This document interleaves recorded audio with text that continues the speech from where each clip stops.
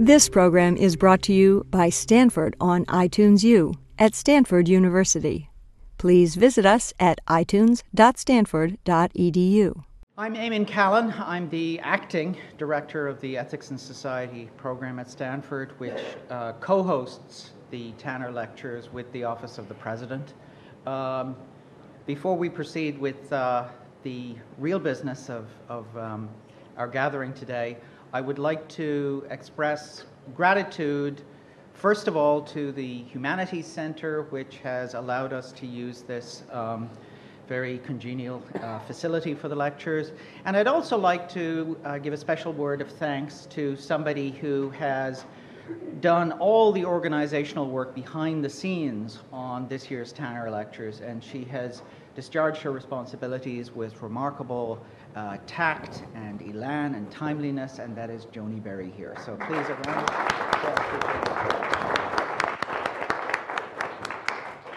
applause. I'd also like to remind you, in case you've forgotten, that tomorrow at 10 a.m. in the Landau Economics Building in CEPR A, we will have a seminar that's devoted to a discussion of today's lecture.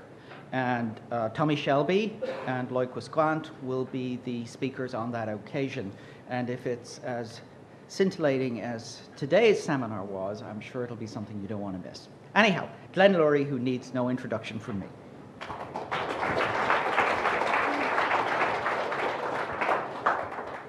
Thank you very much. I'm delighted to be back.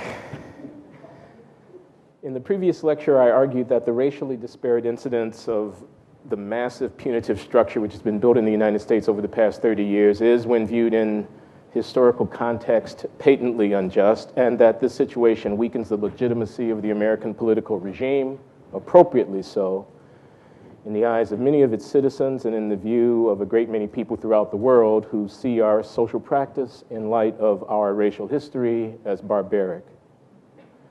I offered a concise, dense, and brutal history of the rise of the race-class punishment nexus since the 1960s, covering basic facts about incarceration rates, about how the incidence of punishment varies by social location, and about the social and epidemiological harm that punishment inflicts on the communities from which offenders come and to which they return.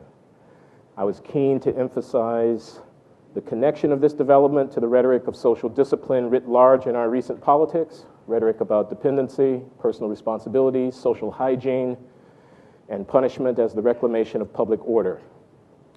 Moreover, I was insistent that this development must be viewed within the context of America's often brutal, ugly, and violent racial history. Slavery ended a long time ago, I acknowledge, but I observe the institution of chattel slavery and the ideology of racial subordination that necessarily accompanied it have cast a very long shadow.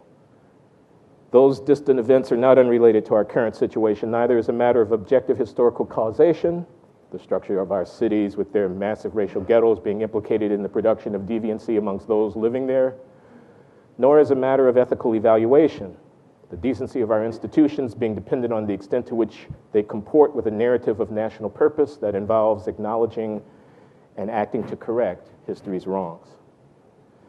I argued that race was not peripheral, but central to the evolution of social policy in the United States in this post-civil rights era, and that the rise of the mass incarceration state should be viewed within that broader context. I suggested that there is a reason why the United States is so exceptional among the democratic industrial societies in the severity and extent of its punitive policy and in the paucity of its social welfare institutions. There is a reason, I suggested, why such social solidarity as we can muster seems not to extend into these marginal backwaters. There is a reason why our inclination toward forgiveness and the extension of a second chance to those who have violated our behavioral strictures is so stunted, and why our mainstream political discourses are so bereft of reflexive self-examination and searching social criticism. These phenomena, I suggested, have a great deal to do with the fact that the faces at the bottom of the well in American society, to borrow Derek Bell's phrase, are vastly, disproportionately black and brown. I claimed and tried to support the claim with extensive empirical evidence that the rise of the mass imprisonment state opens a new front in the historic struggle for racial justice. I was unapologetic about linking the notions of race and social justice.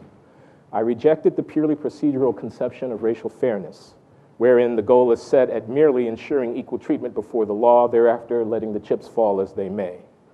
Instead, I advocated the rather more demanding idea of substantive racial justice, wherein the goal is to bring about through conventional social policy and far-reaching institutional reforms a situation in which the fact of historic racial oppression is no longer so evident in the disparate life experiences of those who descend from slaves. I argued that the enormous racial disparity in our punishment policy reflects both explicit and tacit racism, that this policy has been popular sometimes because, and sometimes despite, it's having a disproportionately adverse impact on blacks. And I suggested that all of this has occurred when feasible alternative policies existed and were known to exist that might have produced much less harm. Finally, I claim that this punishment policy complex has become the principal way that racial hierarchy is now reproduced in our society, and that this matter requires and deserves the concerted attention of the nation's policymakers. In a rush to declare ourselves healed of the disease of racism, which had been festering for a century after emancipation, we have embraced what Michael Tonry calls a policy of malign neglect. Now, with that summary in hand, let me offer, just a bit tongue-in-cheek, a prologue for this second lecture. I ask you to consider an imaginary dialogue between two distinguished social scientists whom I shall refer to as Dr. Rationalist and Dr. Functionalist. Or, rather than two different scholars, maybe these are two warring voices within one poor scholar's head. Dr. Rationalist, chanting but otherwise sitting very still. Relations before transactions. Relations before transactions. Relations before transactions. Dr. Functionalist enters with a start, alarmed. What's wrong, my friend? Why are you saying that? You must be the culprit who lifted my copy of Bourdieu last week. Rationalist, no, I am not. And who's Bourdieu anyway? One of those airy French sociologists you're always fawning over, I'll bet. It's my mantra. I'm meditating. It's very calming. You ought to try it sometimes. Ignoring the dig, Dr. Functionalist says, I meditate all the time. Remember, I'm the one who belongs to a profession fraught with anxiety, but what's your excuse? Rationalist, well, I've been having a recurrent nightmare lately. I wanted to stop. My shrink thinks meditation might help. Functionalist, who's your shrink? Rationalist, oh, this guy who was my roommate at Swarthmore, brilliant dude. Works a lot with gunshot victims, inner city types involved in the drug trade and so forth. He thinks they're making passive suicide attempts. Writes books about that stuff, full of all this talk about fear, self-loathing, hopelessness, existential abyss. Freud, Nietzsche, de Sade. Strange guy, but brilliant. He gave me the mantra and promised it would help. Said I should repeat it slowly while taking deep breaths. Functionalist, perhaps. But remember what I told you about those pizzas, not a good idea after midnight. Did you say de Sade? Anyway, what's the dream? Rationalist. Oh, it's awful. I'm back in grad school. I'm sitting in my usual place right in the front of the class. The professor has posed what he says is an important question. He invited one of us to the board to work out the answer. I get there first and proceed to fill the board with equations. Finally, I arrive at what must be the solution. My derivation is far too elegant not to be true. I turn to explain myself to the rest of the class. Just then, I realize I've forgotten the original question. I rack my very large brain, but for the life of me, I can't recall it. The class begins to snicker. They're a ruthless bunch when they smell blood. The guffaws and catcalls grow louder. It's humiliating, just humiliating. Begins to tremble uncontrollably. Functionalist, comforting his friend. Yeah, I can see that. It's got to be tough being the smartest person in the room, but without a clue as to what's the point. You ought to stick with this shrink, though. Dreams can be really revealing, you know, but I'm not sure I get the mantra. And what's the professor's question anyway? Rationalist. He asks us to explain how durable racial inequality in the United States can be squared with the premises of rational choice theory. without assuming any innate racial inferiority or postulating any unexplained preference for own group association? Functionalist. That's a damn good question. It's a tough one, too. You're telling me you ran to the blackboard to take that one on? Brave man. Fools jump in where angels fear to tread, he thinks. Rationalist. Well, to be honest, in the dream, I always start to the board before he finishes posing the question. Happens the same way every time. I can't stop myself. The trembling returns. Functionalist in a bright tone, hoping to shift to a happier subject. So, what was your elegant solution? Rationalist. I'd tell you, but what with the math and all, you never understand. At this, functionalist takes offense and storms off angrily. The rationalist yells after him. Besides, I'm not sure I believe it anymore myself. Anyway, my shrink gave me this mantra, and it seems to be helping. And he returns to his chanting. Relations before transactions. Relations before transactions. End of prologue. This afternoon, I, a humble non-philosopher, will nevertheless try to employ the tools of my trade in the service of a normative argument. I will endeavor to defend some of the value statements embodied in yesterday's lecture, which I confess veered off at times into vituperation and the rhetoric of moral outrage. For this, I offer no apology.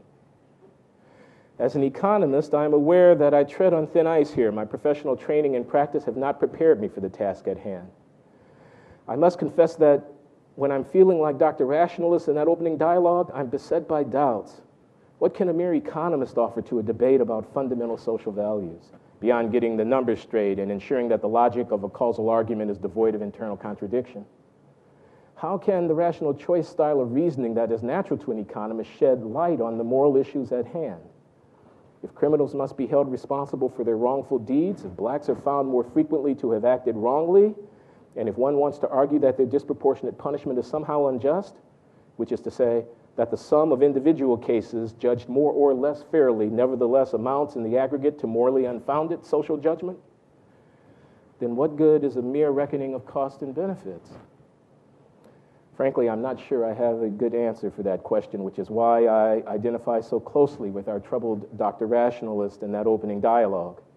But then I also have great sympathy for the position of Dr. Functionalist. In any event, I feel compelled to step out onto the proverbial limb in an effort to try to bridge the gap between the utilitarian worldview of my profession and the deontological outlook of contemporary moral theory. And so, here goes. While much of the discussion to come is abstract and theoretical, it is not divorced from the reality that I tried vividly to render in yesterday's more descriptive and empirical exposition. The connection between theoretical abstraction and concrete social reality lies in our need to elaborate foundational principles by means of which we can critically assess inequality in this society, and in particular, the racially unequal allocation of punishment. I will pose this task of ethical assessment as a problem in the theory of distributive justice, and approach that problem from a Rawlsian perspective, invoking his famed difference principle, that departures from equality are only justified to the extent that they work to improve the circumstances of the least advantaged members of society, except that now the object of moral inquiry is not the distribution among individuals of wealth and income, but instead the distribution of a negative good, punishment, among individuals and, importantly, between racial groups. So let us put ourselves in Rawls' original position and imagine a situation where each of us could occupy any rank in the social hierarchy, including that of Black American male outcast, shuffling between prison and the labor market on his way to an early death to the chorus, courtesy of Fox News, of nigger or criminal or dummy. What set of social rules would we devise if we actually thought that they could be us? What set of institutions should we create so as to maximize human developmental potential?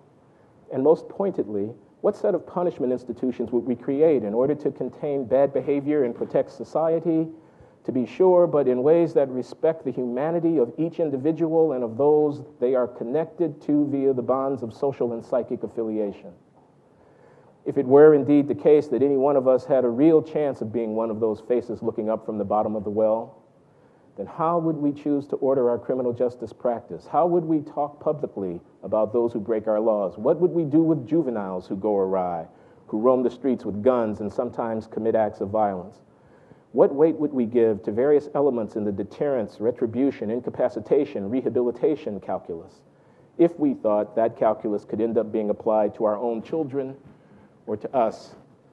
How would we apportion blame and affix responsibility for the cultural and social pathologies evident in some quarters of our society if we envisioned that we ourselves might well have been born into the social margins where such pathology flourishes? Without making a full-fledged philosophical argument, of which I fear I may not be capable, I nevertheless wish to gesture in the spirit of John Rawls towards some answer to these questions. Specifically, I will be trying to show the limits of our pure ethic of personal responsibility as the basis for the distribution of the negative good of punishment in America's contemporary racially hierarchical and class-stratified society. My aim is to shift the boundary toward a greater acknowledgement of social responsibility even for the wrongful acts freely chosen by individual persons. In pursuing this aim, I am not so much making a root causes argument, he did the crime but only because he had no choice, as I am arguing that the society at large is implicated in his choices, because we have acquiesced in structural arrangements which work to our benefit and to his detriment and which shape his consciousness and sense of identity in such a way that the choices he makes, which we may condemn, are nevertheless compelling to him. I am interested in the moral implications of what Loïc Wéquant has called the double-sided production of urban marginality.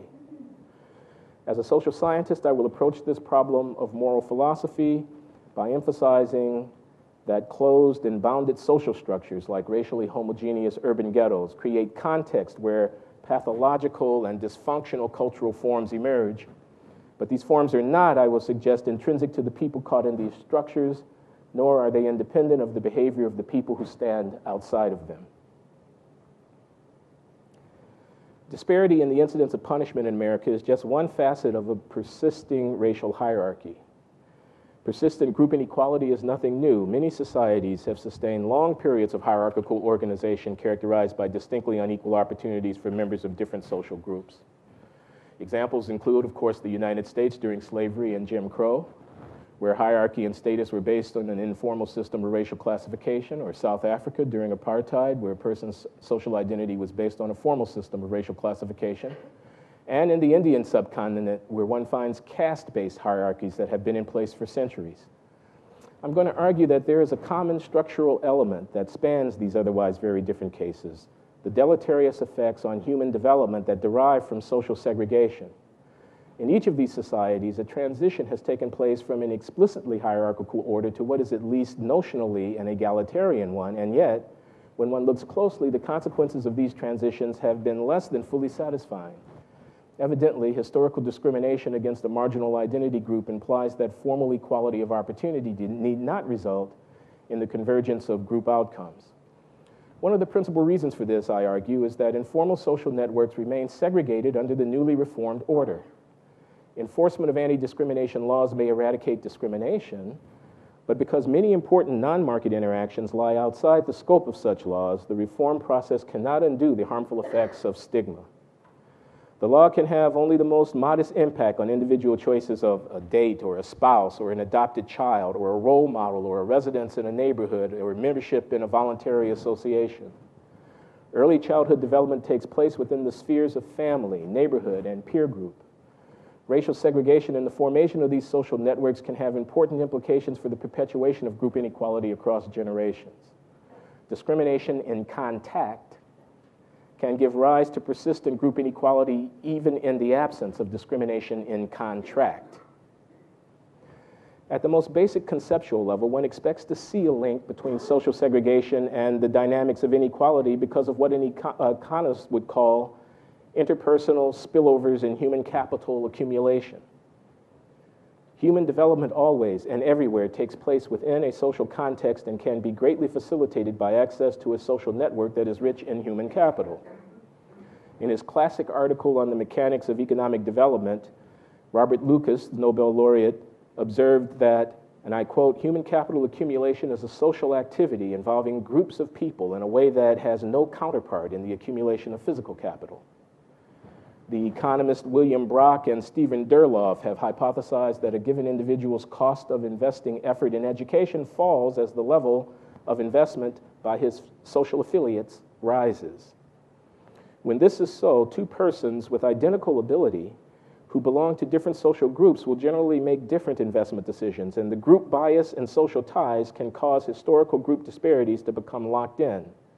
This can happen even though human capital investments are not impeded by financial constraints.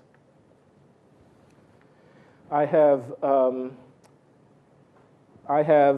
explored this issue at the level of theory in a paper with Sam Bowles and Rajiv Sethi. Sam Bowles of the University of Siena in Italy, and that place in New Mexico that I can't think of now, and Rajiv Sethi at Columbia University.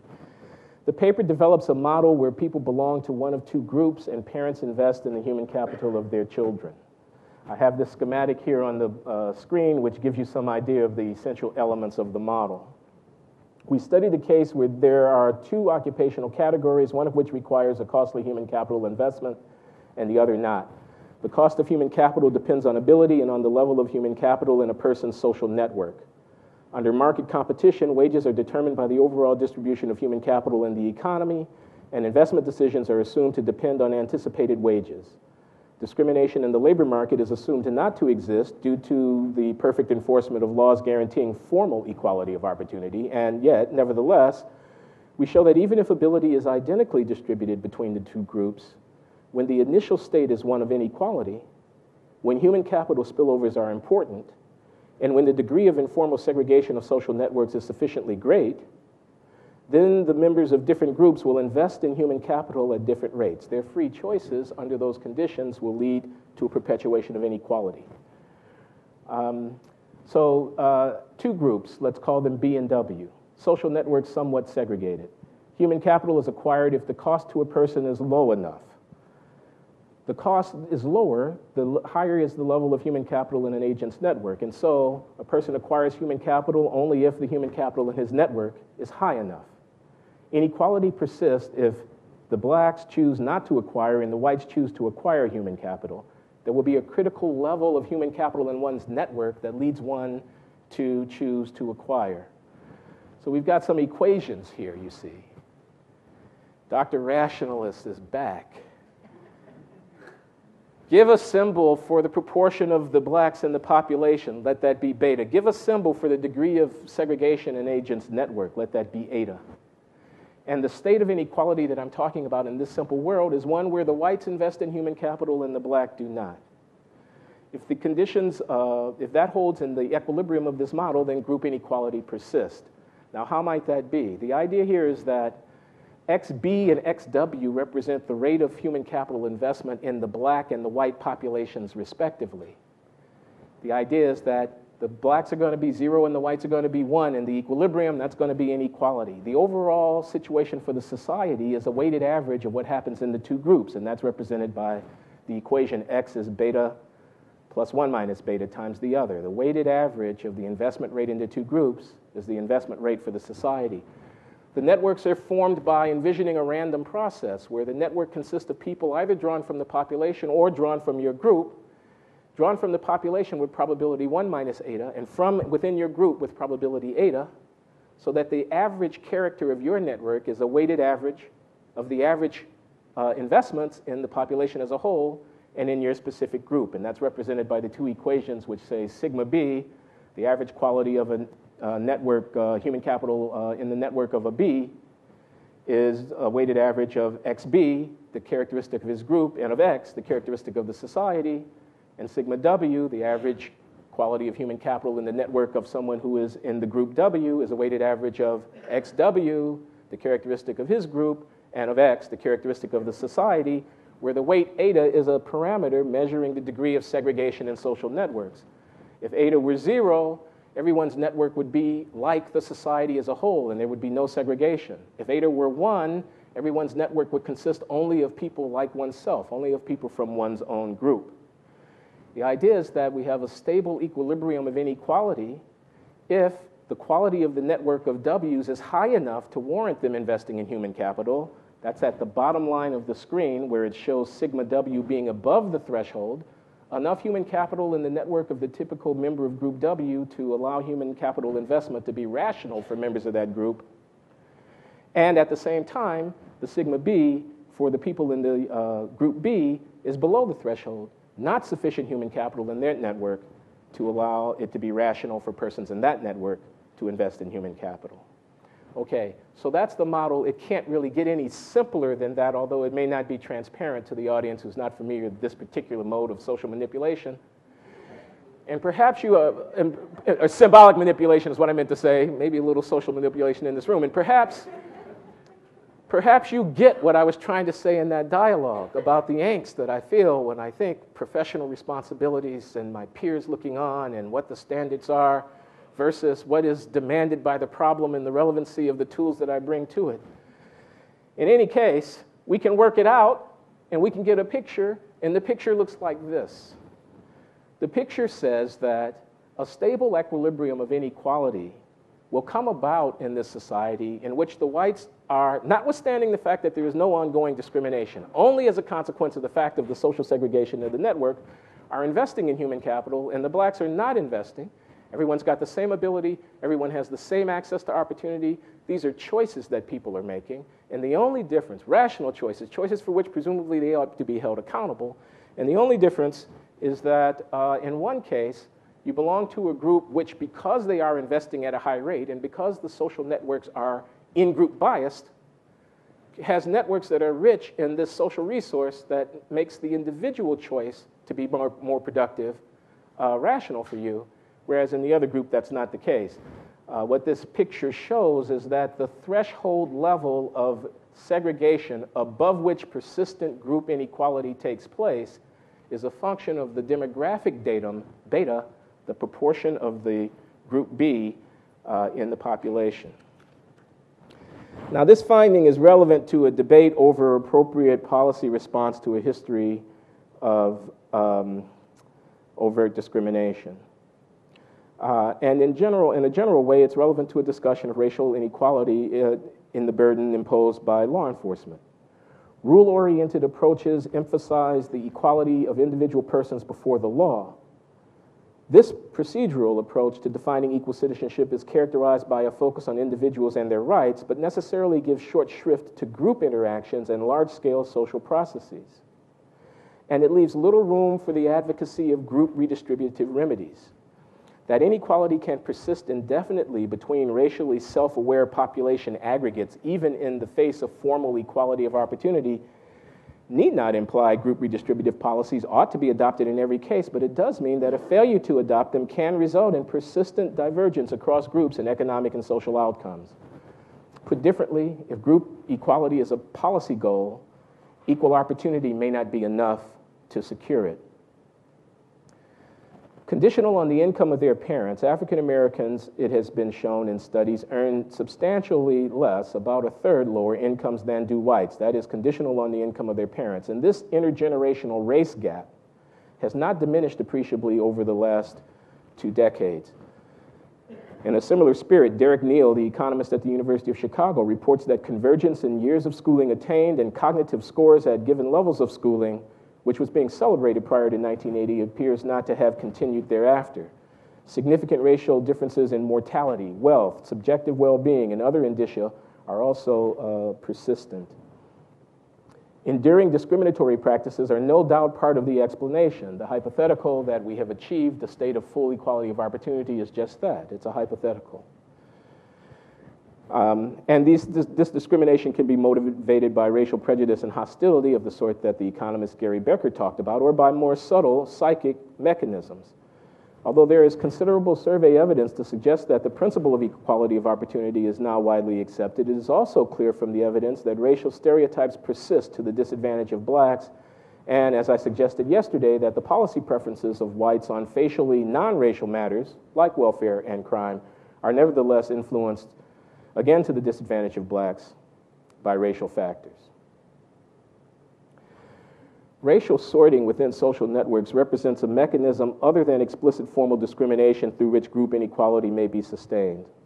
Segregation of friendship networks mentoring relationships, neighborhoods, workplaces, and schools places the less affluent group at a disadvantage in acquiring the things, contacts, information, cognitive skills, behavioral attitudes that contribute to economic success.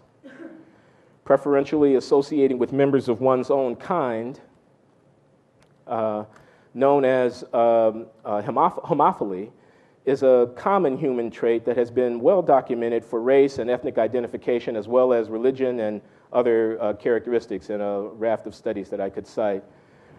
A recent survey of empirical work in this area by McPherson, Smith-Lovin, and Cook reported that, and I'll quote, "We find strong homophily on race and ethnicity in a wide range of relationships, ranging from the most intimate bonds of marriage and confiding, to the more limited ties of schoolmate friendship and work relations, to the limited networks of discussion about a particular topic, to the mere fact of appearing in public or knowing about someone else.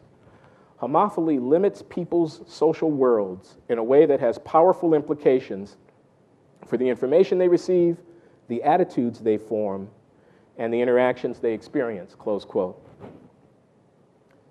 In a nationally representative sample of 130 schools and 90,118 students, controlling for racial school composition, same-race friendships were found to be almost twice as likely as cross-race friendships. Compared to the friends of white students in this sample, the friends of African-American students had significantly lower grades, attachment to school, and parental socioeconomic status. There is also evidence that peer effects such as penalties for acting white, so-called acting white, amongst African-American students can provide disincentives for academic achievement. I'll come back to that in a moment. While there are many channels through which the racial bias in social networks can disadvantage members of the less well-off group, statistical identification of these effects often is an insurmountable challenge because networks are selected by individuals, and as a result, exogenous variation in the composition of an individual's network is seldom observed. Some scholars, like Caroline Hawksby at Harvard or Eric Hanushek, the late John Kane, and Rifkin in a recent study, have used the year-to-year cohort variation in racial composition within grade and school to attempt to identify racial network effects. They find large negative effects of racial sorting on the academic achievement of black students. Moreover, studies that use the randomized assignment of college roommates have also found important behavioral and academic peer effects. Another study of annual hours worked that used longitudinal data with individual fixed effects found strong neighborhood effects, especially for the least educated and those in the poorest neighborhoods. An experimental study documents strong peer effects in a production task, particularly for those with low productivity in the absence of peers. Our model shows that socioeconomic outcomes for blacks and whites can continue to diverge across generations in the face of formal equality of opportunity, and as a consequence of the rational choices that freely acting people are making because of racial differences in the social networks to which individuals have access.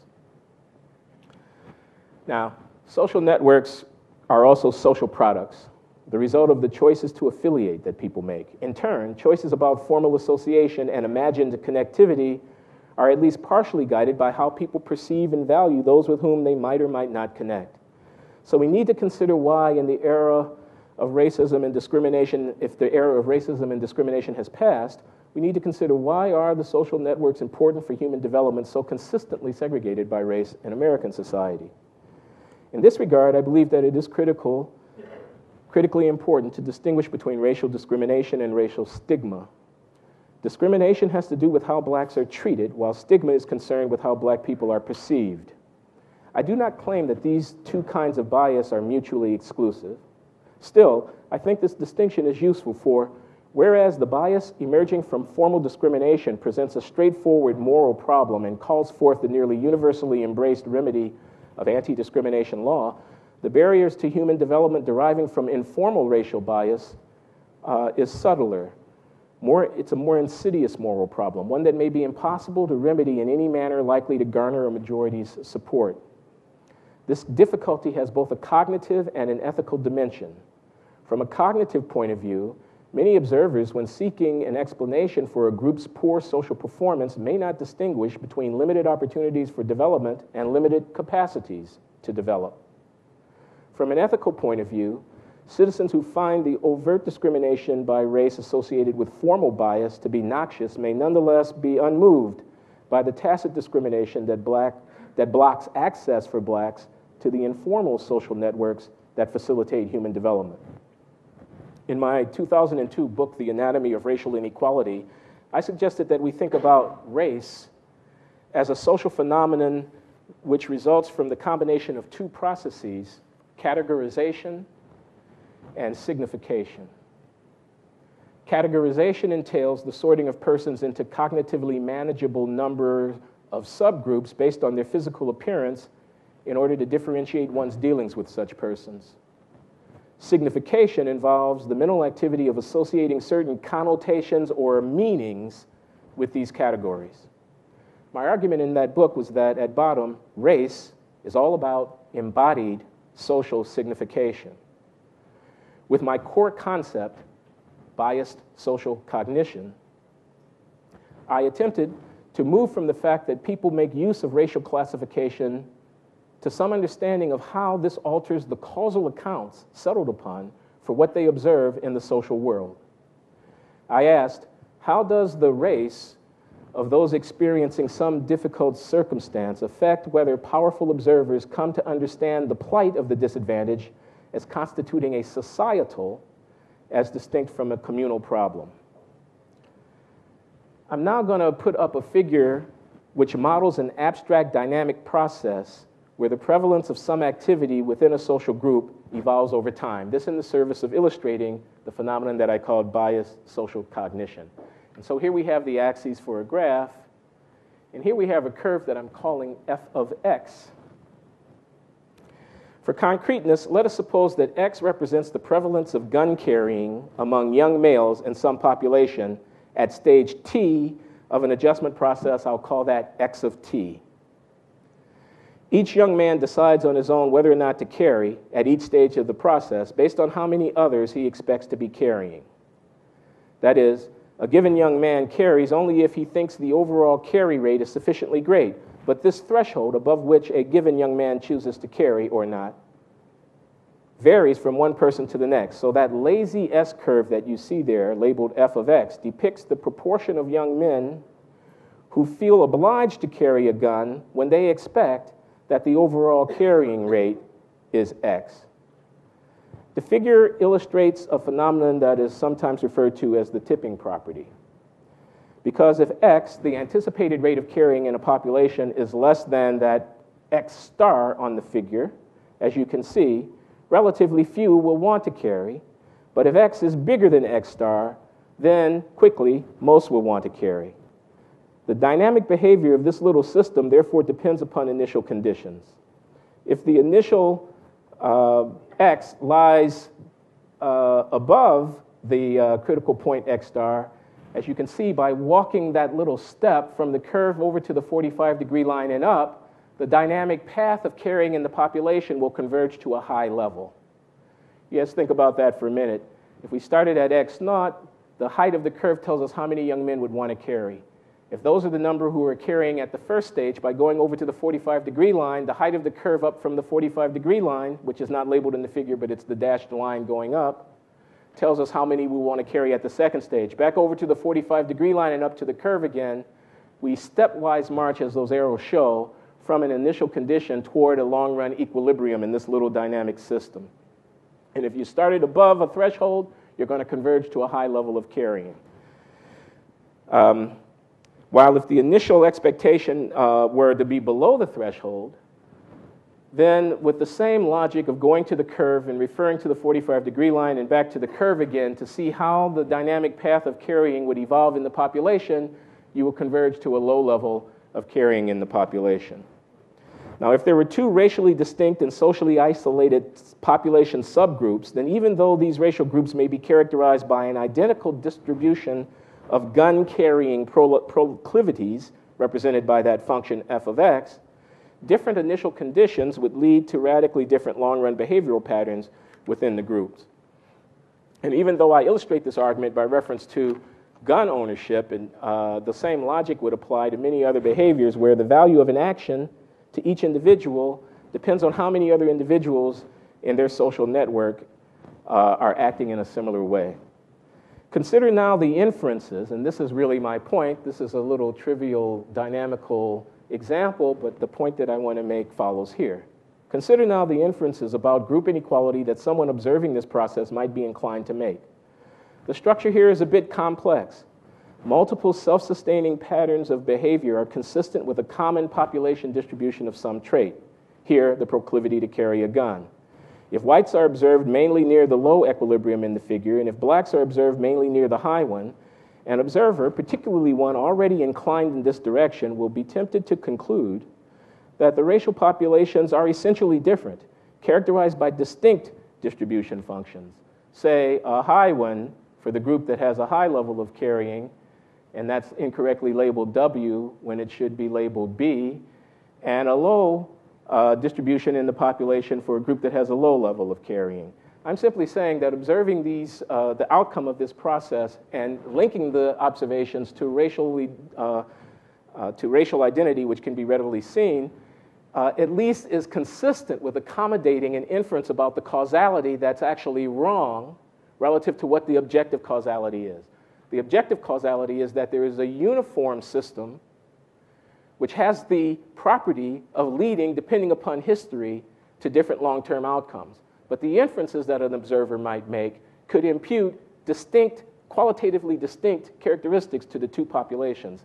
And unless someone is inclined to interrogate that inference, unless someone thinks that, oh no, that must be wrong, what am I missing here, they might easily settle in upon a false explanation. That's what I'm calling biased social cognition. They might settle upon what I call a racially essentialist account of inequality. The choice between the complex structural account and the simplistic essentialist one is a choice of specification about the causal processes underlying one's observations, which can easily be impacted by the social meanings associated with the racial markers characteristic of a particular society. And while this is just a toy example, of course, the natural thing that one would want to do would be to envision, as a social psychologist might do, a laboratory experimental implementation that would try to identify these different cognitive conclusions that might be drawn just based on pure visual cues and nothing further. In any case, what I'm trying to suggest here with this little model is that the tacit association of blackness with unworthiness in American public imagination affects cognitive processes and promotes essentialist causal misattributions. When confronted with the facts of racially disparate achievement, racially disproportionate transgression of legal strictures, and racially unequal development of productive potential, observers will have difficulty identifying with the plight of a group of people whom they mistakenly think are simply reaping what they have sown. Now, I can make this point, the same point with a less abstract example, and one that does not involve race. Consider for a moment gender inequality. We know that there is a disparity in the social outcomes for boys and girls in two different venues, the schools and the jails. Thus, suppose that when compared to girls, boys are overrepresented among those doing well in math and science in the schools, and also among those doing poorly in society at large by ending up in jail. There's a lot of evidence to support both suppositions, but only the first is widely perceived to be a problem for public policy. Why? My answer is that it offends our basic intuitions about the propriety of underlying social processes that boys and girls have different levels of achievement in the technical curriculum of our schools. And although we may not be able to put our finger on exactly why this outcome occurs, we instinctively know that it is not right. In the face of this disparity, we are inclined to interrogate our institutions, to search the record of our social practice and examine myriad possibilities in order to see where things might have gone wrong. Our baseline expectation is that equality ought to prevail here. Our moral sensibility is offended when it does not, and so an impetus to reform is spurred thereby. We cannot easily envision a wholly legitimate sequence of events that would produce the disparity, and so we set ourselves the task of solving a problem. On the other hand, gender disparity in rates of imprisonment occasions no such disquiet. This is because, tacitly, if not explicitly, we are gender essentialists. That is, we think boys and girls are different in some ways relevant to explaining the observed disparity, different either in their biological natures or in their deeply ingrained socializations. Now, I have to pause here because I have a Larry Summers problem. And I don't want to be misunderstood. I am making no claim. I'm making no claim about objective reality. I'm talking about the folk model of causation carried in the heads of persons who observe a social phenomena and then react to it. And I think that my surmise here is a correct surmise regarding how a man on the street, not a social scientist, not a neurological specialist, might give an account, and if not an explicit account, then a tacit account of what is observed. And I wish to say here, although we are gender essentialists and we think that people, men and women, boys and girls, are different in their biological natures or in their deeply ingrained socialization in a way that bears on criminal offending and that could conceivably account for the gender disparity in jails, the essentialism with which I'm concerned need not be based solely or even mainly in biology. And of course, I talk of essentialism here with respect to gender, but I have it in mind with respect to race. It could also be grounded in possibly false beliefs about profound cultural differences that are presumed to attach to gender or to race as well. So as gender essentialists, our intuitions are not offended by the fact of vastly higher rates of imprisonment amongst males than females. We seldom ask any deeper question about why this disparity has come about. In this sense, we do not perceive there to be a problem, and so no solution is sought. Now, we may be right or wrong to act as we do in these gender disparity matters, but my point with the example is to show that the bare facts of gender disparity do not in themselves suggest any course of action. To act, we must marry the facts we observe to some model of social causation. This model need not be explicit in our minds. It can, and usually will, lurk beneath the surface of our conscious reflections. Still, it is the facts plus the model that lead us to perceive a given circumstance as indicative of some as yet undiagnosed failing in our social interactions, or not. This kind of reflection on the deeper structure of our social cognitive processes as they bear on the issues of racial disparity is what I have in mind when I speak of biased social cognition, and the role of race in such processes is what I am alluding to when I talk about racial stigma. Such stigma could be of great political moment because if one attributes an endogenous difference, which is to say a difference produced within a system of social interactions, to an exogenous cause, which is to say a cause that is located outside of that system, then one is unlikely to see any need for systemic reform. This distinction between endogenous and exogenous sources of social causation, I am arguing, is the key to understanding the difference in our reformist intuitions about gender inequalities in the schools and in the jails. Because we think the disparity of school outcomes stems from endogenous sources, while the disparity of jail outcomes is tacitly attributed in most of our causal models to exogenous sources, we are differentially moved to do something about the observed disparities.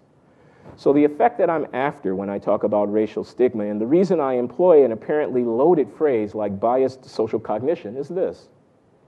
It is a politically consequential cognitive distortion to understand the observably disadvantageous position of a racially defined population subgroup as having emerged from qualities taken to be intrinsic to the group, when, as a matter of actual social causation, that disadvantage is the product of a system of social interactions. I argue that a given instance of social disparity is less likely to be thought to constitute a social problem when people see the disparity as having been caused by what they take to be the deficiencies of those, for example, the boys in the jails, but not the girls in the schools, who lag behind. I reiterate that it hardly matters whether the internal qualities mistakenly seen as source of the group's observed laggardly status are biological or cultural. What matters, I argue, is that something has gone wrong if we as observers fail to see systemic and endogenous processes that lead to bad social outcomes for a group, and instead attribute the results to what we take to be qualities of the persons in that group themselves. Now, let Dr. Rationalist have one more go at it here. I want to turn to another example. I'm going to call it the reputation game. The reputation game models an ethically significant interaction between Bob and John. Okay. In this dynamic game of incomplete information, John can be one of two types. He can be soft or he can be tough. Bob decides at the outset whether or not to challenge. If he challenges, John gets to decide whether or not to fight. Okay? The payoffs in this structure are such that the game, I should say, is ethically significant because it shows that the link between character and behavior depends upon the social context. That's the point that I'm trying to get across here with the example. The payoffs specified in parentheses of the diagram are such that both the soft and the tough versions of John would much prefer not to be attacked. Those numbers in parentheses are what gets the value of the outcome for Bob and for John, respectively. So Bob gets 0 if he elects not to challenge. If he challenges and is fought, he gets -1. If he challenges and is not fought, he gets +1. Whereas John gets 4, either type of John, if he is not challenged. But if he is challenged, not fighting gives John 1, and fighting gives the soft version of John -1, and gives the tough version of John +2. So tough John wants to fight when he's challenged. Soft John prefers not to fight when he's challenged.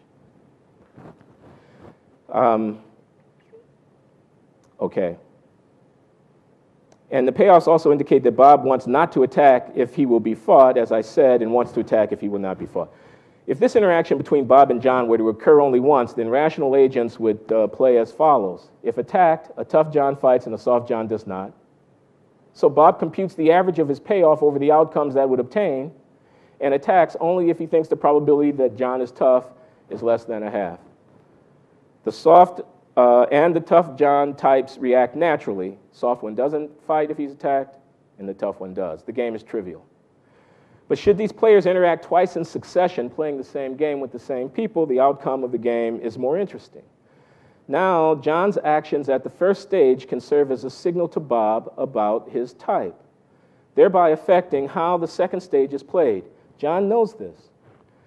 Bob knows that John knows this. John knows that Bob knows that John knows this, and so on. Okay? Now, as a piece of game theory, this is trivial. I'm not saying anything, this is not rocket science up here. Nevertheless, I'm going to try to make a point. Okay? So let me make some claims about what has to be true if these people are going to have this interaction in two successive rounds. Two successive rounds. They're going to play the game twice. First claim I make is that if the game is going to be played twice, it's inconsistent with rationality for soft John to never fight when he's attacked, even though his preferences are to not fight. Okay, now why do I know that this is true? Because if he never fought when he was first attacked, then because the tough John always fights when he's first attacked, John's actions at the first stage of this interaction would perfectly signal his type. Fighting at the first stage would mean that he's tough. Not fighting would mean that he's soft. And so then Bob, being rational, would respond to the situation at the second stage by foregoing to attack if he was fought in the first stage, since he would then know that he is facing a tough guy, and attacking for sure if he were not fought in the first stage, because he would then know that he was facing a soft guy. And yet, if Bob behaved in this way, by using the first stage experience as a signal about whether or not to attack in the second stage, if he were to behave in that way, it would mean that the soft version of John could avoid being attacked at the second stage if he were to just go ahead and fight at the first stage anyway. Because then, and so if he were rational, he would want to do this, because by fighting the first time and getting -1, he would guarantee himself +4 the second time for a net payoff overall of +3, whereas by not fighting the first time, he would get +1, and he would be challenged again and would not fight the second time and would get +1 as well for a net payoff of +2. 3 being bigger than 2, he'd want to fight. I'm just saying, in a world in which it were in fact the case that he never fought when challenged for a 2-round interaction, he never fought at the first round when challenged, then the behavior of the aggressor here would always be to attack at the second stage only if I was not fought at the first stage. But then it would pay for a guy, even though he didn't like fighting, to fight in order to avoid attack. So that can't be consistent with rationality. I want to make another claim. If this game is played twice, it's going to be inconsistent with rationality for Bob to always attack at the second stage after being fought at the first stage. And the argument for that is simply that if Bob always were to attack after being fought, soft John can gain nothing by fighting at the first stage, and so being rational, he would never fight at the first stage when attacked, but we've already shown that that can't occur when the players are rational. All right, so there's a little theorem about a little game. What's my point? Taken together, these claims, and I see Paul Milgram sitting here, and I think of Milgram and Roberts and Krebs and Wilson and the chain store paradox, and I had to say that because Paul Milgram is sitting here, but anyway, that's the idea. It's an old idea that's been around for a long time. Taken together, these claims imply that the only outcome of this twice-played interaction, given the payoffs that I've specified, that's consistent with rationality, has Soft John mixing his behavior at the first stage between fighting and not fighting, while Bob mixes his behavior at the second stage between attacking and not, conditional on having been fought at the first stage. If Bob, of course, has not fought at the first stage, then he knows he's dealing with Soft John, and so he's definitely going to attack at the second stage. By mixing, I simply mean to say they don't always do the same thing. I'm just talking about what a tennis player does when he comes to the net, and the guy's going to hit a passing shot. He might go down the line or cross court. If you waited to see where the ball was going, you'd never be able to get to it, so you have to decide to lunge one way or the other. But you don't always lunge the same way every time, because if you did, the guy would know which way you're lunging, and he would hit it the other way, and he would win every time. Likewise, the guy who's on the offense doesn't always go cross court, or he doesn't always go down the line, because then you would lunge the way that he's going all the time. So both players have to randomize in their actions in order for an outcome of the interaction to be consistent with their rational play. That's all I'm trying to say here. Bob would mix at the second stage between attacking and not, given that he was initially fought. And if the probability of the John being tough is less than a half, Bob's assessment of the likelihood that John is tough is less than a half, then the unique equilibrium of this twice-played game entails Soft John fighting when first attacked with a probability that's p over 1 minus p, if p is the prior probability that John is soft in Bob's mind, and Bob attacking at the second stage if fought at the first stage with probability 1/3. One can work that out. John's personal values may reflect a disdain for fighting, and yet his rational adaptation to his circumstances lead him to behave in a way that is inconsistent with those values. Now, the position I'm trying to illustrate here is that we're not looking down into the souls or at the predetermined qualities of groups when we observe disparate patterns of behavior, particularly when the networks within which people are interacting are segregated. We're looking at the end product, the final outcome of a process of social interaction that is embedded in a larger structure of social relations, where ideas about race and racial identity are playing a prominent role. To see what I have in mind here, I want to talk now a little bit more about the acting white problem that has been called to our attention by the anthropologist, the late anthropologist John Ogbu, by the work of Ronald Ferguson at Harvard, by recent work by the economist Roland Fryer, and others. The idea that black students are said to ostracize their peers who value academic success, labeling such behavior as acting white. This is said to be a characteristic of black peer culture that impedes academic performance amongst African Americans. The graphs that I'm showing you here present some data that's relevant to this issue, showing the relationship between popularity and grades found in the Adolescent Health Survey of American high school students from the early 1990s amongst racially defined adolescent peer groups in this random sample of American high schools. This is taken from the research of Roland Fryer at Harvard. The response to data such as these, I would observe, in response to data such as these, and I mean, just look at the data, you may not be able to read the legend very well. Let me just tell you that that top line on the left panel shows the correlation between grades and the popularity of students in these high schools who are white. And as you can see, it goes continually up, indicating that the smarter students, or if you will, the students who have better grades, tend to be more popular students within the white peer groups. The middle line is for blacks and the lower line is for Hispanics. And what you see is that in both of those lines, they are not uniformly upward sloping. And moreover, past a certain point, higher grades tend to be associated with a person being less popular. I could tell you in detail how popularity is measured here. Students are asked to name their best 3 friends in the high school, and an index is constructed on the basis of the student's responses to those questions that allows you to assess the student's popularity. The acting white phenomenon is associated with the fact that the line turns down after a certain point, that you're thought to be not somehow ethnically authentic if you get good grades, and therefore your incentives to acquire good grades are attenuated by that. Now, the right panel is the same data and the same basic relationship that's being estimated, only in the right panel, a lot of controls for other factors are put on the right-hand side of a regression of popularity on grades, whereas in the left panel, it's merely a pure binary association between those two variables. The acting white phenomenon is still observable even after you've controlled for these other factors. Now, in response to data such as these, I'd observe that acting white probably has as much to do with the way that white people act as it has to do with the way that black people act. Even though the argument is often that you're saying something that's characteristic of black culture. And so the point that I'm trying to make here is about what do you mean by black culture when people are embedded in a system of social interactions that has people other than blacks in it, and that affects the way that they act? How do you know the boundary that circumscribes something that is essentially black culture in such a situation? It may be a very bad conceptual move to talk about black culture in such a situation, a conceptual move with political consequences of abetting essentialist accounts of racial inequality. Because the fact is that Fryer, in this very study, finds that in schools where the population, and therefore one would have to say the culture, is predominantly black, he doesn't observe this acting white behavior.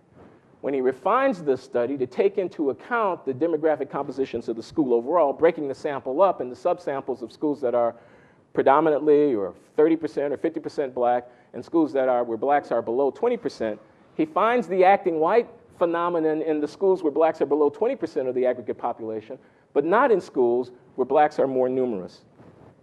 Okay?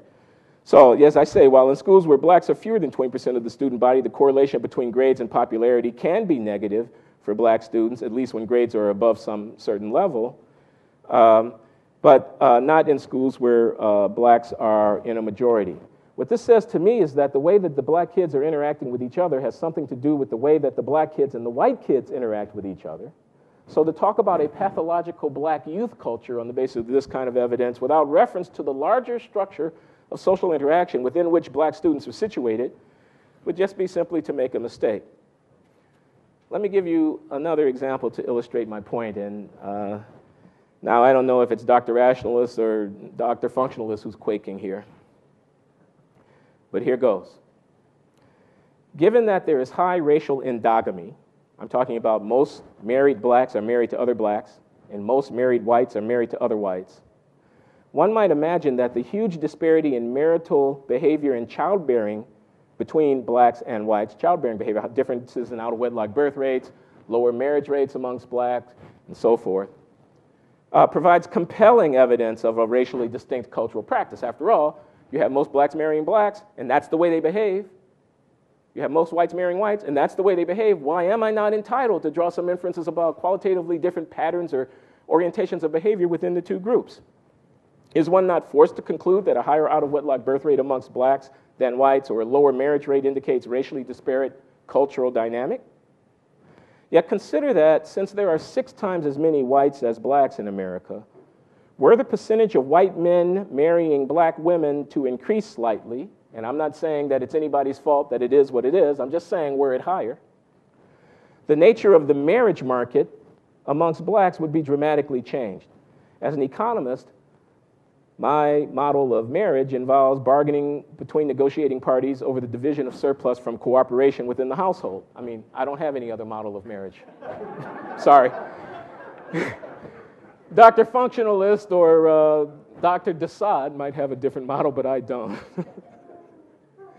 It's not a bad model as a first cut. In any case, the threat point in that negotiation is, in effect, how well could I do if I didn't have you? Now, if that threat point were to move a little bit, because let's say 5% of white men were intermarrying with black women, that would move the threat point of black women in the intra-racial marriage bargaining market considerably vis-a-vis black men. Then the leverage of black women in that intraracial market could be considerably enhanced, and as a result, a very different outcome might arise in the equilibrium of marital interactions between black men and black women. Put in colloquial terms, perhaps black men would be less trifling if they had more competition. But you get the point. Of course, this speculation is all a bit tongue-in-cheek. My point, however, is not factual. I'm not making a policy recommendation. My point is conceptual. It's a mistake to say of black men and women that their marital behavior believes inadequacies of black culture when what one observes is the equilibrium outcome from a system of social interactions within which a change of behavior across the group boundaries, in the case at hand, behavior between white men and black women, would partially determines the outcome that you're observing. Okay. Now, given the social meaning of blackness in contemporary American culture, I conclude that a racial disparity in the incidence of punishment is less likely to be seen as a societal problem and more likely to be rationalized as a communal or an individual problem. As in the old conservative argument, I think of that book by Bill Bennett, John DiIulio, and John Walters called Body Count from 1996 that holds that crime is a failing of personal character, that it is caused by moral poverty. They argue that quite literally in that book. And so it is that in our time, an enormous racial disparity in the imposition of social exclusion, civic excommunication, and lifelong disgrace, and inequality engendered by mechanisms of imprisonment so extensive, as I tried to show yesterday, in their reach, and so punitive in their practice as to dwarf any the modern world has heretofore known, can come to seem legitimate, even necessary. This disparity cannot be seen as having been caused by our failures. The inadequacy has to be seen as theirs. Because this entire dynamic has its roots in past unjust acts that were perpetrated on the basis of race, present-day racial inequality constitutes a gross historic injustice, I'm arguing. And because the instrumentalities of exclusion, degradation, humiliation, shaming, and stigmatization associated with our prison industrial complex are so central to the perpetuation of this unjust hierarchical order, their legitimacy and that of the state which promulgates them is called into question, at least in the eyes of those bearing the brunt of this world historic internal mobilization of state power. The minimalist ethical principle that I wish to advance here is that historical racial injustice establishes a general presumption against indifference to contemporary racial inequality. This implies that the assignment of personal responsibility for wrongful acts is in and of itself insufficient to the task of doing justice. The sum of 1,000,000 cases, each one rightly judged on its merits to be individually fair, may nevertheless constitute a great historic wrong. Thus, a central reality of our time is the fact that there has opened a wide racial gap in the acquisition of cognitive skills, the extent of law-abidingness, and the stability of family relations, attachment in the workforce and the like. And this disparity in human development is, as an historical matter, rooted in political, economic, and social and cultural factors peculiar to our society and reflective of its unlovely racial history. That criminal offending by race in this country is a societal and not merely a communal or a personal achievement. It's a societal achievement. At the level of the individual case, we must, of course, act as if this were not so. There could be no law and thus no civilization without the imputation to particular persons of responsibilities for their wrongful acts. This is the age-old problem of autonomy versus heteronomy that bedeviled Kant. But the state does not only deal with individual cases, it also makes policies in the aggregate, and the consequences of these policies are more or less knowable. The morality of public action can therefore be assessed in these terms, if not by the lower courts when they try individual cases, then by appellate courts when they interpret the Constitution, and by legislatures when promulgating public law. Even if the current racial disparity in the incidence of punishment in our country gave evidence of no overt discrimination against blacks, and perhaps needless to say, I view that as a wildly optimistic supposition, it would still be true that powerful forces are at work to perpetuate the consequences of a universally acknowledged wrongful past. So, combating such racism as continues to exist must be seen as insufficient to achieve racial justice. I propose to see the problem in interpretative terms, seeking the assumption of collective responsibility for what has ensued. So doing should serve to inhibit the adoption of punishment policies which engender large racial disparities. This argument does not rest merely on identifying processes of historical causation by arguing, for instance, that enforced racial segregation under Jim Crow impeded the accumulation of financial and social assets, and by linking said processes to contemporary disparities. Rather, this is in the first instance a matter of how we choose to interpret the facts, of the narrative overlay that we impose upon the facts.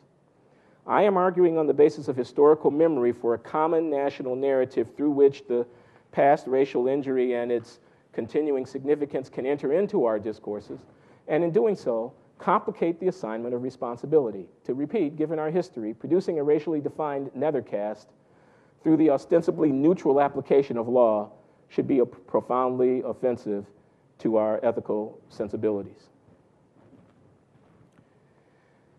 All right, now I'm going to shift gears a little bit. Several summers ago, when I was in my Dr. Functionalist persona, I took some time to read the nonfiction writings of the great 19th century Russian novelist Leo Tolstoy.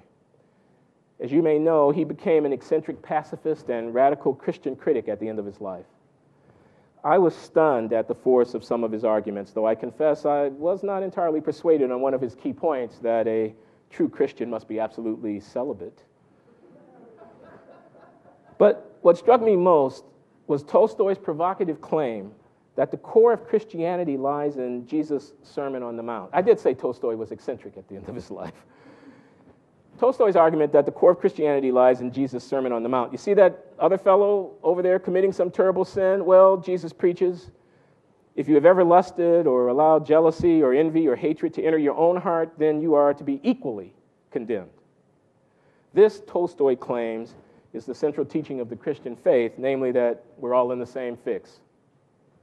Now, you mustn't worry that I'm about to launch into my own sermon on this august occasion. Still, it seems to me that this religious sentiment is relevant to the problem at hand.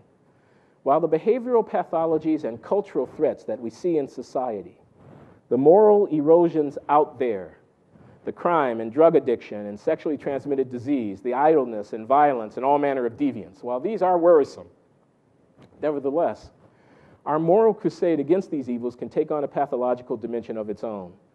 We can become self-righteous, legalistic, ungenerous, stiff-necked, and hypocritical. We can fail to see the mote in our own eye. We can neglect to raise questions of social justice. We can blind ourselves to the close relationship that actually exists between, on the one hand, behavioral pathology and the so-called urban underclass of our country, and, on the other hand, society-wide factors like our greed-driven economy, our media-encouraged worship of the self, our endemic culture of materialism, our vacuous political discourses, our declining civic engagement, our aversion to sacrificing private gain on behalf of much-needed public investments. We can fail to see, in other words, that the problems of the so-called underclass are but an expression at the bottom of the social hierarchy of a more profound and widespread moral deviance, one that involves all of us. Taking this position does not make me a moral relativist. I merely hold that when thinking about the lives of the disadvantaged in our society, the fundamental premise that should guide us is that we're all in this together. Those people languishing in the corners of our society are our people. They are us. And no, I don't think my saying this is going to make it so. No, I don't think my standing up here and announcing a particular moral position is going to persuade anybody of anything. No, I don't think sermons are enough. But it's still true as far as I can see, and I think it ought to be said. If for the record, and that be it, then let me say it for the record.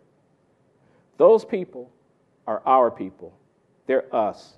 Whatever may be their race, their creed, or country of origin, whether they be crack addicted, AIDS infected, the mentally ill homeless, juvenile drug sellers, or worse. Whatever the malady, whatever the offense, we're all in the same fix. We're all in this thing together. This is the point that Tolstoy and Jesus before him were making, and the Buddha, I could add.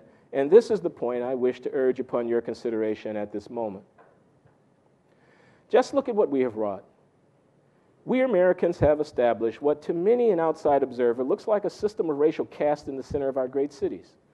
Of course, I refer here to millions of stigmatized, feared, and invisible people.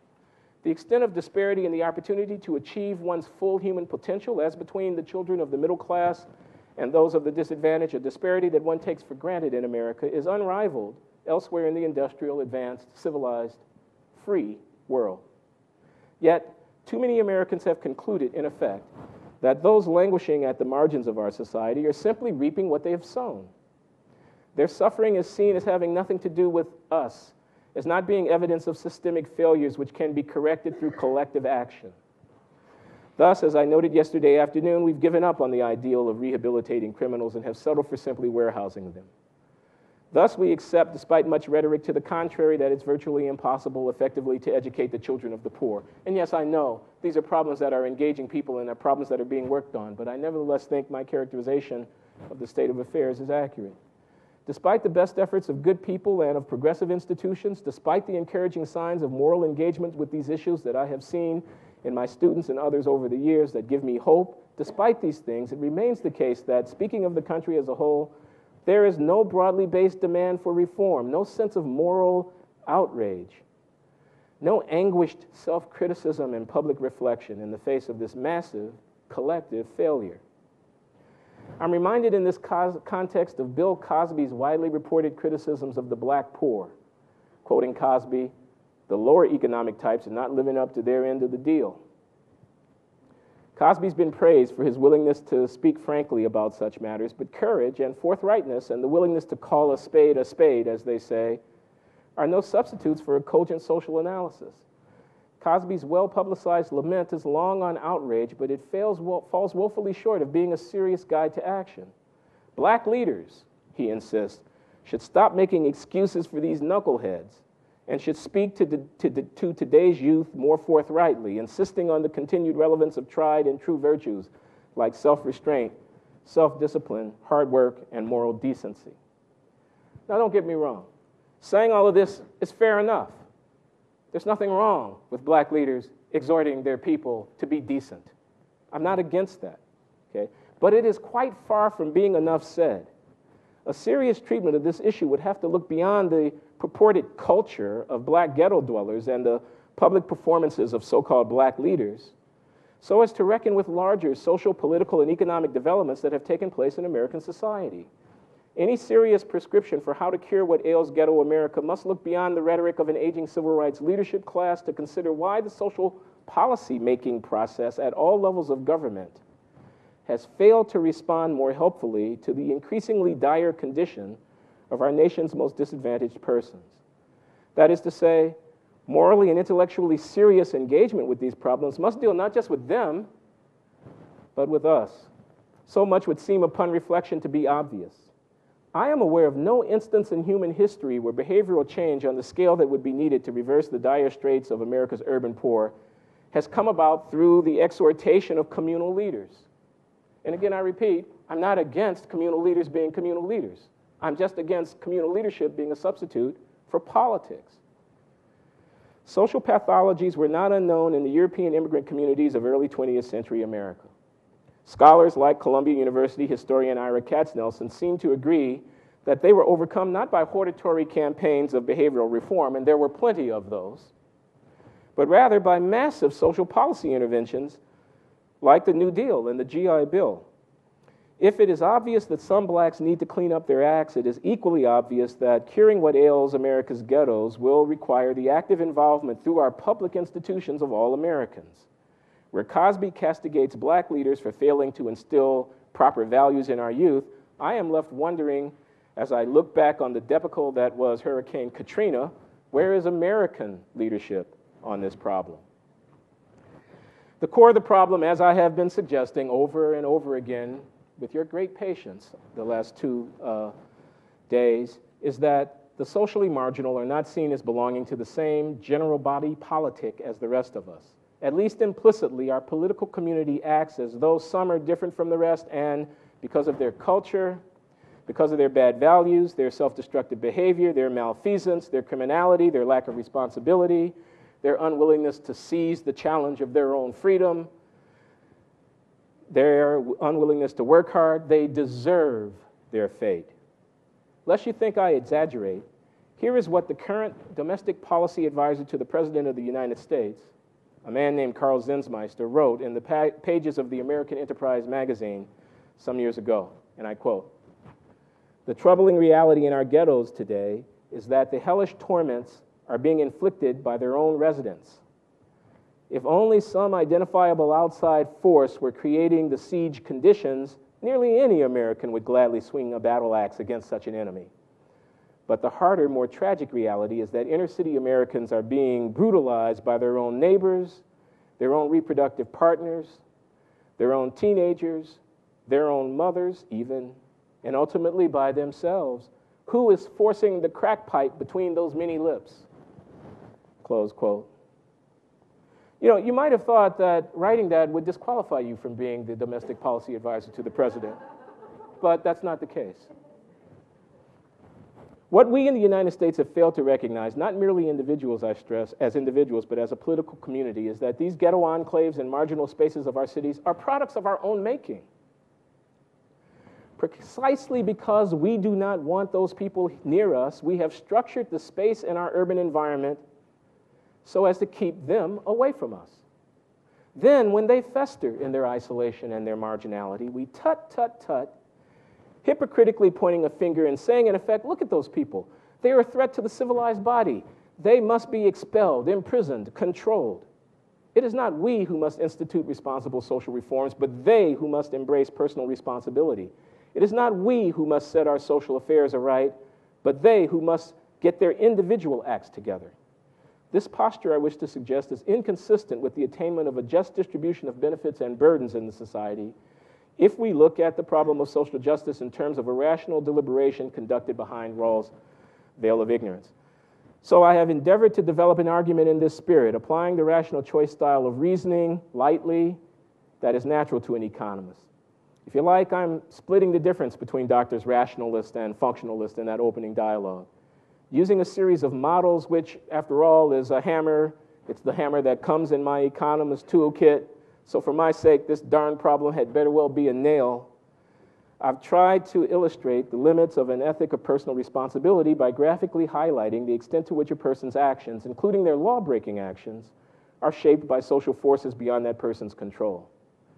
Civic inclusion has been the historical imperative in Western political life for 150 years, and yet, despite our self-declared status as a light unto the nations, as a beacon of hope and freedom, for freedom-loving peoples everywhere, despite these lofty proclamations which were belied by the images from the rooftops in flooded New Orleans in September of 2005, and are contradicted by the reality inside our overcrowded prisons.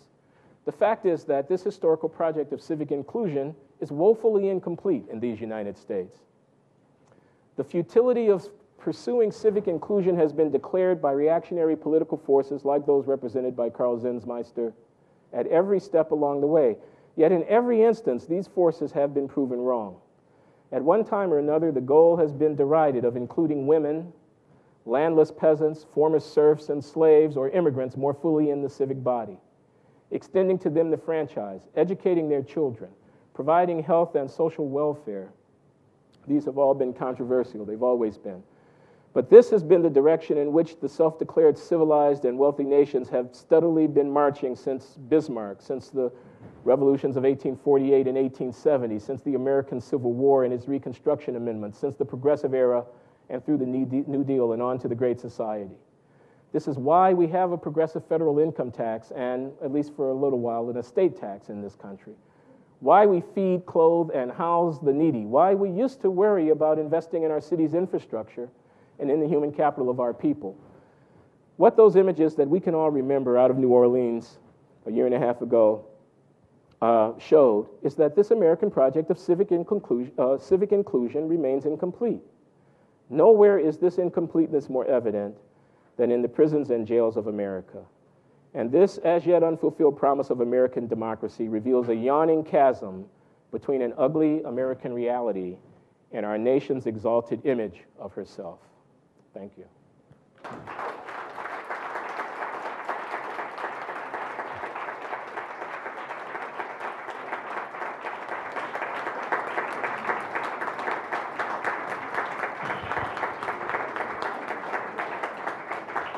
Thank you.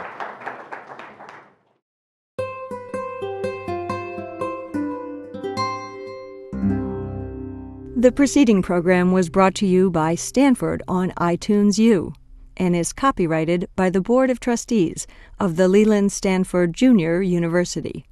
Please visit us at itunes.stanford.edu.